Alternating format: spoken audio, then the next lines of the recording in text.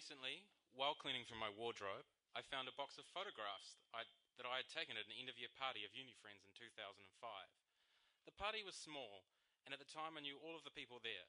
We were the writers and associated hangers-on for Cracker magazine, the student publication for the University of Auckland. But with the years gone by, I struggled to recall the names and details of some of the people in the photos. Their appearance in the photos, alongside others more familiar to me, implied that they had held an equal level of importance to me at the time. I felt a perverse sense of confusion and mild displeasure at the unexpected reappearance in my memories. Turns out the passing of time had made my memory highly selective. What were these people doing now? The bonds that had drawn us together that night of the party had long since faded away. I was further distressed to note that most of the people who I'd been close to in 2005 in the photos were no longer anywhere near as close to me now as they were then. How had they changed? How had I changed? At this point, I'd like to take a psychedelic trip back to the heady days of 2005. The general vibe with the Kraken crew was that we were a unique and special breed, and that with the magazine we had done something truly significant. Our vengeful intellects, nurtured by years of high school bullying, were let loose on an unsuspecting and largely uncaring student populace. It was our trip, and it freaked us, and to a large extent only us, out. Our blend of Hunter S. Thompson, William S. Burroughs, South Park, and Noam Chomsky brought hope and guidance to literally tens of students. I took an even more unorthodox approach, often surreptitiously inserting quotes from the works of James Joyce into mundane stories about student association executive meetings. This subversion must have worked well, as no one ever seemed to notice. My odyssey through the world of student media is best exemplified by my less than favourable review of a Limp Bizkit Greatest Hits compilation and a 3,000-word article on jury selection incomprehensible to the layperson. But it wasn't just students who were indifferent to our sassy attitudes and no-hold-barred cynicism. I also got to rub shoulders with the big names, interviewing political commentator Chris Trotter and turning up to the launch of Mac's Sassy Red Ale, where no one had heard of my magazine. Our stories often discuss the big themes, but our effect on society in no way matched our ambition and self-importance. Despite our best efforts, the imminent threat of peak oil remains unaverted. Fox News is still on the air. George W. Bush did not resign out of shame, and the prospect of the Middle East becoming a harmonious set of anarcho-syndicalist communes remains as remote as ever. In any case, we had lots of fun. The combination of intellectual endeavour, clever humour, and the abundance of free time and cheap booze led to fun at the Crackham offices.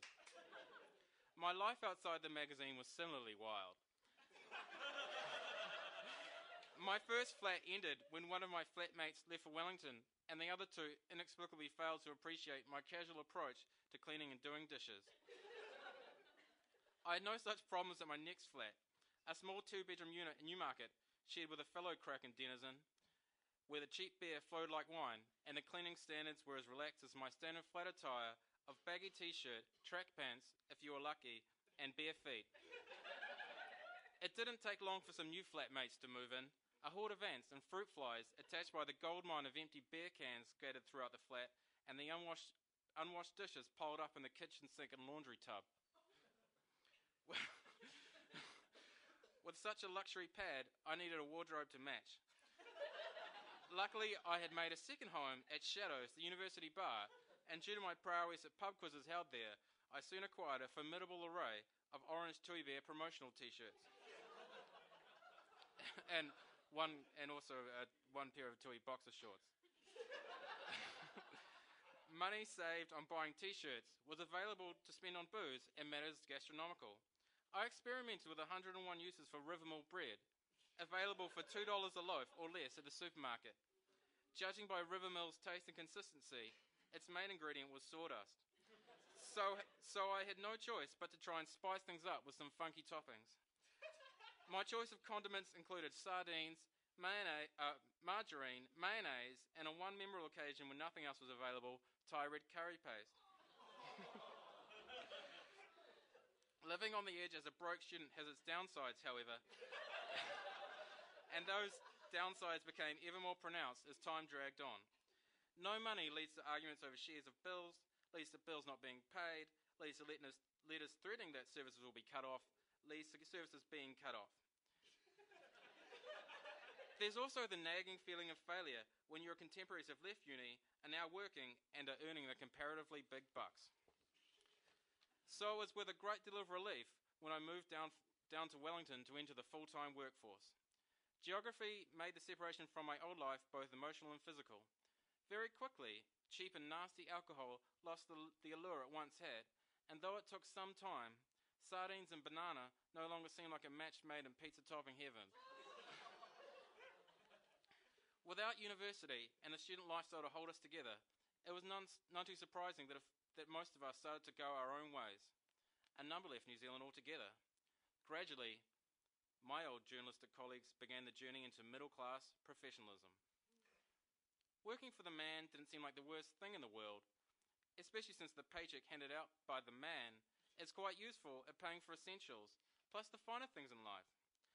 I can only assume that if the same people of that 2005 party reconvened today, the Rivermore bread would be banished in favour of post-artisan, paleo-friendly chia butter. And the once ubiquitous tui left unwanted and unchugged in the fridge, while exotic craft beers from Ara Valley are gently sipped and savoured. Conversation would no longer dwell on Derridean interpretations of Everybody Loves Raymond. Instead, the housing market would dominate. But in this case, we would be talking about the difficulty of buying a house, rather than the mushrooms growing through the rotting floorboards in our flat shower. So is living the freedom lifestyle worth it?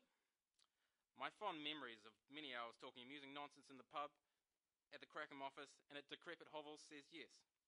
But while I'm glad I did it, I can truly say that once was enough.